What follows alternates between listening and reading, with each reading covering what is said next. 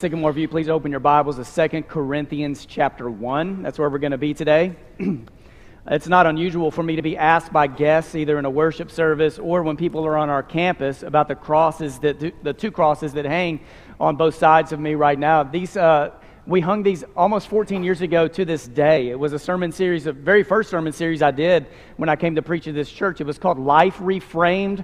I was walking the church through the Gospel of Luke. We spent 9 months in the Gospel of Luke, and we asked you to donate frames in your house because a frame is what holds the stories of our lives. And the whole idea is that the stories of our lives, they all come together at the cross. The cross is what holds us all together. So we hung those thinking they would just be props for a sermon series, and now 14 years later they still hang, and the truth is still there. Our stories today come together at the cross. There's a story I tell. I've told it here years ago. I tell this story a lot of times when I have a chance to travel. I want to recap the story because I want to tell about 2 responses I've received to the story, all right?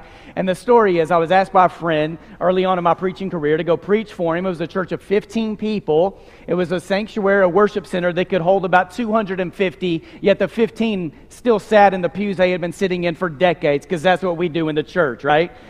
I went prepared to teach a combined class and to preach a sermon. And when I showed up, I also found out I was a song leader for the day. I had the opening, closing prayer, the prayers for the bread, cup, and offering. And because of a lack of mobility in the room, I was the only one who could pass trays to 15 people who were scattered all over a worship center that could hold 250. I did everything, which was fine. I've done most of that stuff most of my life except leading singing. And I'll never forget when I was trying to move my hand to a song, because that's what I'd always seen people do that. Apparently I wasn't doing it the right way. Casey, we were newlyweds. She was sitting on the 4th row. I'll never forget her putting a hand in the air while I'm singing. She's on the 4th row, putting another hand on top of it and making a motion down. Her way of saying, please don't move your hand during leading these songs anymore, all right? So I went through the rest of the service without moving my hand. But there was a guy in that worship service, his name was Cowboy, and Cowboy slept through everything. Cowboy didn't just sleep through the sermon, he slept through the songs, he slept through the prayers. I nudged him to woke him up to give him the bread, and he fell asleep before I could even get the cup to him. He slept through everything. And after church, Cowboy was coming down the center aisle, and I could tell this guy's about to shake my hand and say, "Great job, young man." And I was prepared to respond with, "What was your favorite part? How did you experience God this morning?" Because I knew he had slept through everything.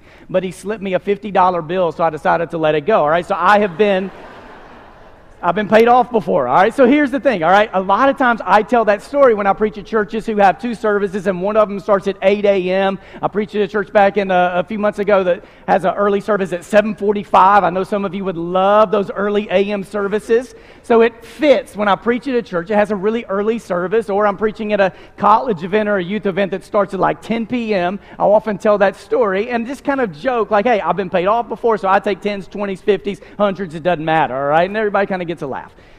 I told this story in Dallas a few years ago.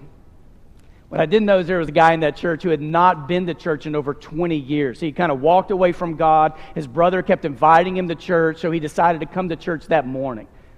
It was a church in that early service, 8 a.m., so I told that story. After church, he came up to me with tears in his eyes, and he told me, he said, "I've been away from church for 20 years, and I can't tell you how much God worked in my life this morning through the words you had to say." And he said, because God has touched my heart and my life, I feel like I need to do something. So you told a story about a guy giving you $50, and I reached in my pocket, and here's all I have to give you. And I thought to myself, I don't trust myself right now to use this money for the good of God in the world, but I trust you. And he gave me $180. Which my first thought was, I've got to tell this story for the rest of my life. It's gone from 50 to 180. Like, what's next? But, for him to say, I trust that you'll do good with it, meant I can't go take my wife to go buy a steak. All right. So I know as a family, we got creative with it. So, but his whole idea, like, God has touched me, and somehow I've got to do something for the world. Back in July, I was preaching in August. I told the story again. It was an early service at a church, and a guy came up to me afterwards, and he says, "I got to tell you what's happened in my life the last few months." He said he had been reaching out to this guy and had developed a friendship with him, but this guy was one of those dudes who was needy, and it was like every time he texted or called, he would create this crisis, and then he would like drop everything he had to do to go hang out with his friend, and he would go to him, and the guy was just lonely. And then, the guy would often ask for money because he just had some needs in his life, and there was compassion fatigue, which I know some of us have experienced at some point in our lives, just compassion fatigue. So he began trying to avoid the guy at all costs, like try to ignore his phone calls. And then this guy said he was having this moment in prayer with God one day. He was just seeking the face of God, seeking the heart of God. And in that prayer time, he sensed the Lord say, you know that guy you've been avoiding for a few weeks? I want you to write a $200 check, and I want you to give it to him. And he said, I didn't know what to do with that. And I've talked about it with you before sometimes these things happen in prayer times and you don't know if it's your mind playing tricks on you or is this God who's actually prompting you to do something. But sometimes when you get these really specific things in your head, like should you act upon it or not? And it was very specific in this prayer time. I want you to write a $200 check and I want you to take it to that guy. That afternoon, this guy he had been avoiding texted him and said, can you come by my house? I need to talk to you. So then he starts putting it together like, okay, he asked me to give him this check, and now this guy reached out to me. I didn't reach out to him. And he said he showed up at the house, and when he showed up, the guy had tears in his eyes, and the guy said, I'm behind on my utility bills. Is there anything you can do to help? And the guy said, how much do you need? And the guy said, $196. And he said, you won't believe this, but I was in a prayer time earlier today when I sensed the Lord tell me I needed to write you a $200 check. It's right here in my pocket. And gave him a $200 check. What happens in life when just little things, like when we remember and where we live from a place of gratitude of God has done something for me, and what God has done for me is not just for me to store in my closet or to hoard to myself, but I'm supposed to be a blessing to the world too. 2 Corinthians chapter 1, verse 3. And I just want to read the first phrase to you real quick. It says this, praise be to the God and Father. Can we say that together? Even those of you online, join me real quick. Praise be to the God and Father. All right, this is a Jewish way to pray, and I'm going to show you this in just a few moments. I'm not going to show you a lot of Psalms today, but you can open up the Psalms or just like Google this phrase, and it's going to pop up. Some of your versions may say it's, blessing or speaking blessed to God the Father, but praise be to God the Father. It was a Jewish way to pray. And some people believe that this was a phrase that was used at the Eucharist, at the Lord's table, at communion, that when the early church would come together, they would recite things like this, like, praise be to God the Father. And then what would happen from there is it's a statement about who God is. It's a statement about what God does. And it's a statement of how we receive from God. So let me show you real quick how this plays out just in the life of Paul. When Paul wrote Ephesians, if you go to this next slide, in Ephesians chapter 1, verse 3 and 4, Paul says this, praise be to God the Father. Now listen, it's about who God is, what God does, and then how we receive something from God. It's praise be to God the Father of our Lord Jesus Christ, who has blessed us in the heavenly realms with every spiritual blessing in Christ. For he chose us in him before the creation of the world to be holy and blameless in his sight. And you can even work it backwards. Because I am called to be holy and blameless, here's what God has done in my life. Because God has done this in my life, here is who God is. You got it? Now, Paul's not the only one who does this. Peter does too. In 1 Peter chapter 1, verse 3, he says this, praise be to the God and Father of our Lord Jesus Christ, who in his great mercy, he has given us new birth into a living hope through the resurrection of Jesus Christ from the dead. It's about who God is, what God does, and then how we receive this from God. So in 2 Corinthians chapter 1, verse 3 through 7, here's what Paul writes. Praise be to the God and Father of our Lord Jesus Christ. And if you make notes in your Bible or you circle things, I want you to notice how many times the word comfort is about to show up in just 5 verses. Praise be to the God and Father of our Lord Jesus Christ, the Father of compassion and the God of all comfort, who comforts us in our troubles so that we can comfort those in any trouble with the comfort we ourselves have received from God. For just as we share abundantly in the sufferings of Christ, so also our comfort abounds through Christ. If we are distressed, it is for your comfort and salvation. If we are comforted, it is for your comfort, which produces in you patient endurance of the same sufferings we suffer. And our hope for you is firm, because we know that just as you share in our sufferings, so also you share in our comfort. So the way Paul puts it, it's almost like this never-ending game of pay it forward. This is what you have received from God, and since you have received it from God, this is what you pass on to the world. It's this never-ending game of pay it forward. There were 6 high school students in Michigan. They went to Lake Orion High School. They played football. These 6 guys went to the local cafe one night for dinner. They were there for dinner, and someone paid for their meal. And they decided when that happened, they wanted to start a movement. So they decided to pay for someone else's meal in the restaurant. And this movement continued for 24 hours in that small little cafe where 30 different family units had their meal paid for and paid for someone else's meal. 30 other family units left enough money in a jar that the restaurant used to pay for 30 more meals for family units who came in.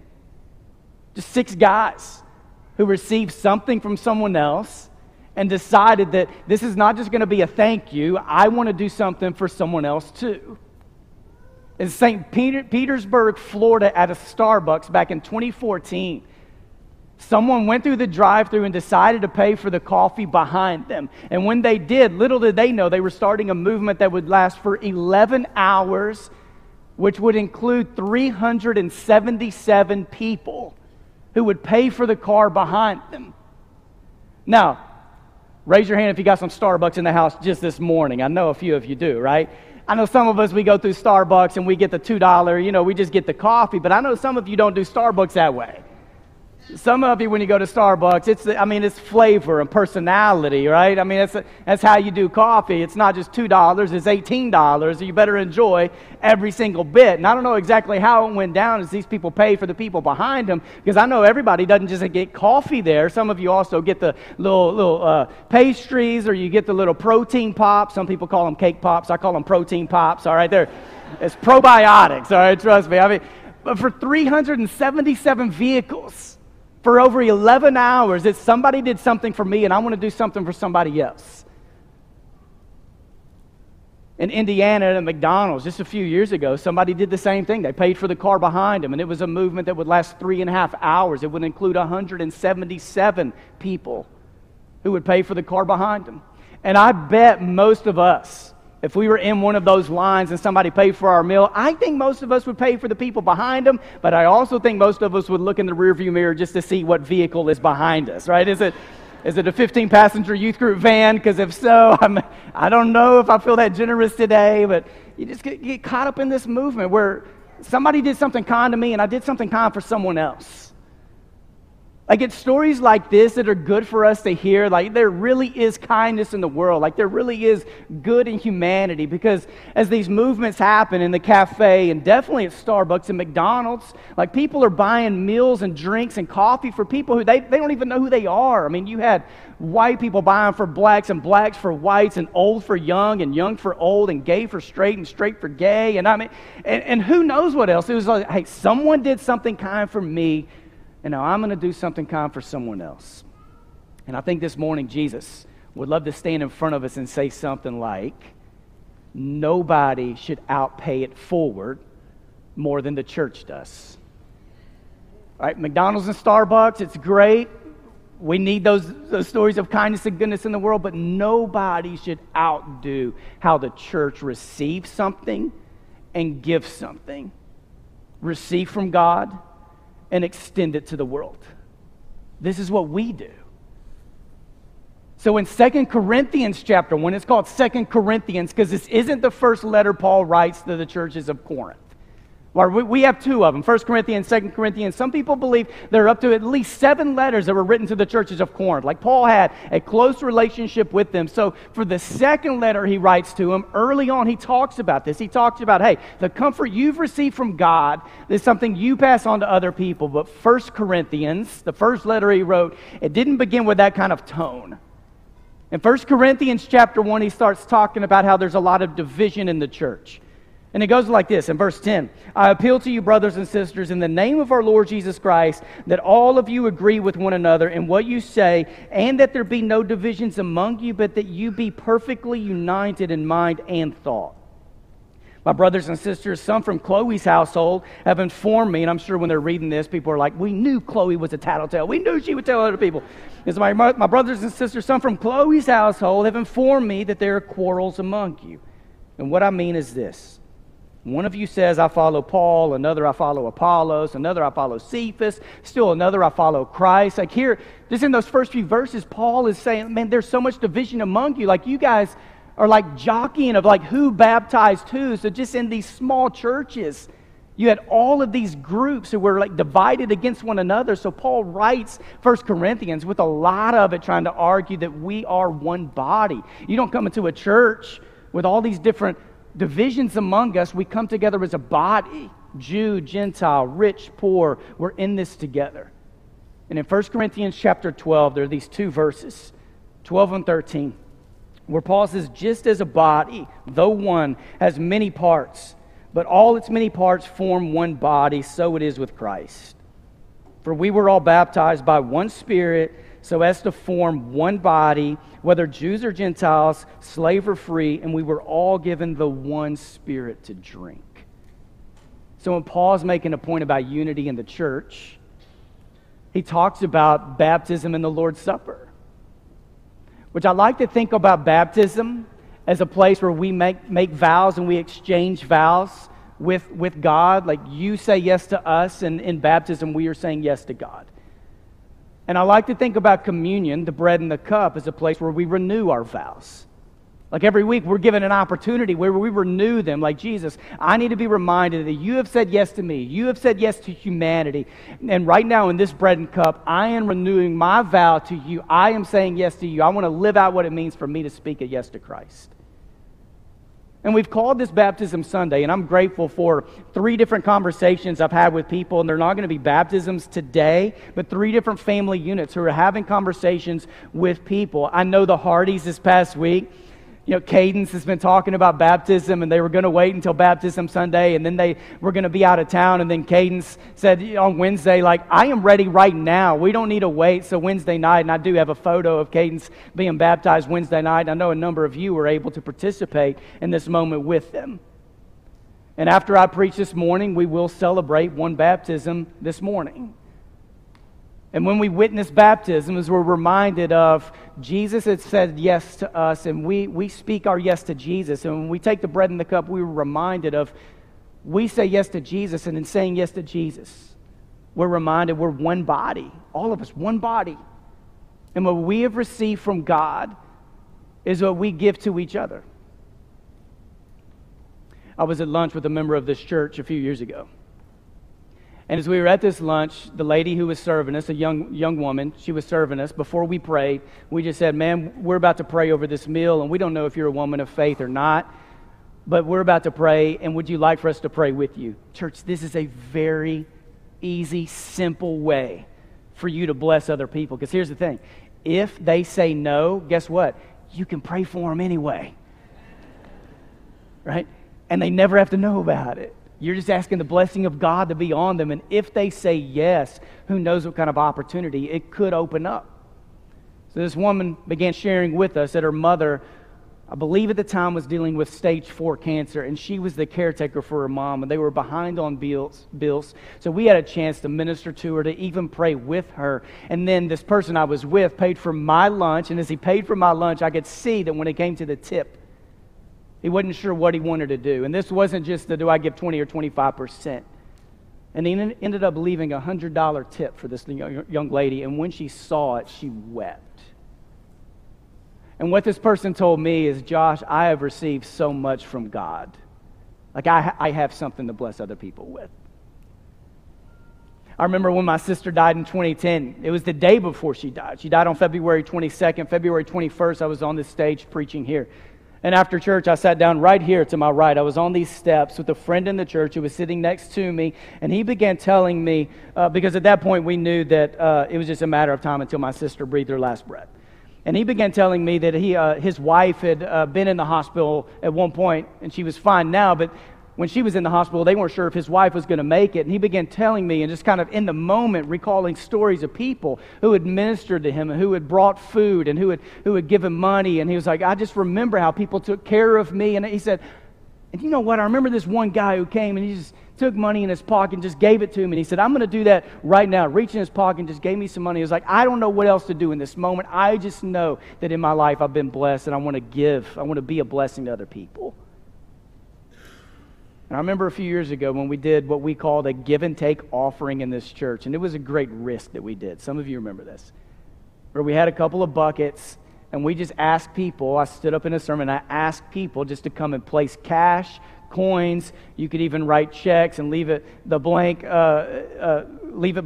place them in buckets. And in a moment, within just a few minutes, $10,000 had been placed in buckets. But the thing was, this was a give and take offering, and that every penny we wanted to go to our members to care for their needs. And I remember no one was coming to get money. I mean, this takes a lot of risk, right? There's embarrassment that could be in it, and how are people going to judge me? And I remember I stood up and was like, we're going to stay in this church, and we're going to sing songs until all the money is gone, and people started moving then, all right? They started moving. And what was really cool is we had members who took the hands of people they knew were in need and took them to buckets. Every penny was gone. And for months after that, I received testimonies from people. And I remember one woman that morning, she wasn't sure if she wanted to come to church or not because she had some bills that were unpaid, some hospital bills, medical bills.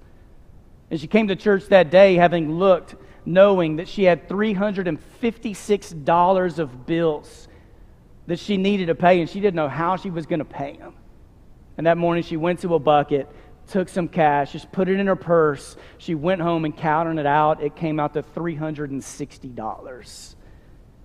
Paid for the bills that she woke up that morning not knowing that she was going to have the money to pay for them.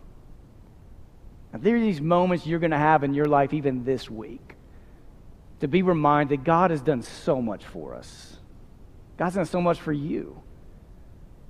And we don't just hoard what we have been given, we extend it. In 2 Corinthians chapter 1, verse 3 and 4, I just want you to notice this. If you go to this 2 Corinthians, that second to last slide.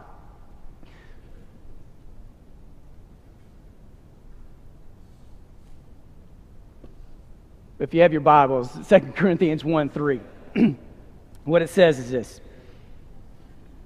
It says, praise be to the God, and I want you to see this, the God and Father. And it's like Paul is going to start out talking about God the Father, and then he comes back to both of those names. So it's the God and Father of our Lord Jesus Christ, and then when he circles back around to both the names, it's the Father of compassion and the God of all comfort.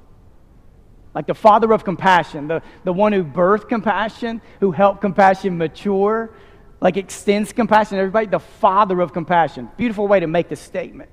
And then the God of all comfort, not just the God of some comfort or the God of like soul comfort, but I mean the God who provides comfort for the body, the mind, the soul, relationships, the God of all comfort. Like this is who God is. This isn't everything God is, but this is a great way to think about God.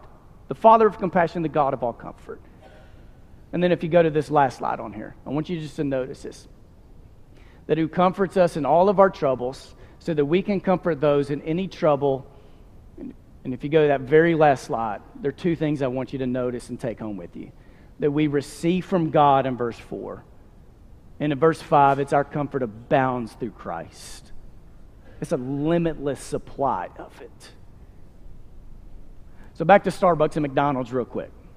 Because I wonder what it was like to be number 378 at Starbucks. Right, that this line had been going for 11 hours, 377 people, and who is it that broke the chain? Like, was it someone who looked behind them and there was a minivan and they just didn't want to pay for it? Or was it someone who just received it and said thank you? And how shocked was the staff after handing receipts to the next car when that person just drove off? Or who is number 178 at McDonald's, who had, for 177 cars, they had paid for the person behind them, yet they broke the chain.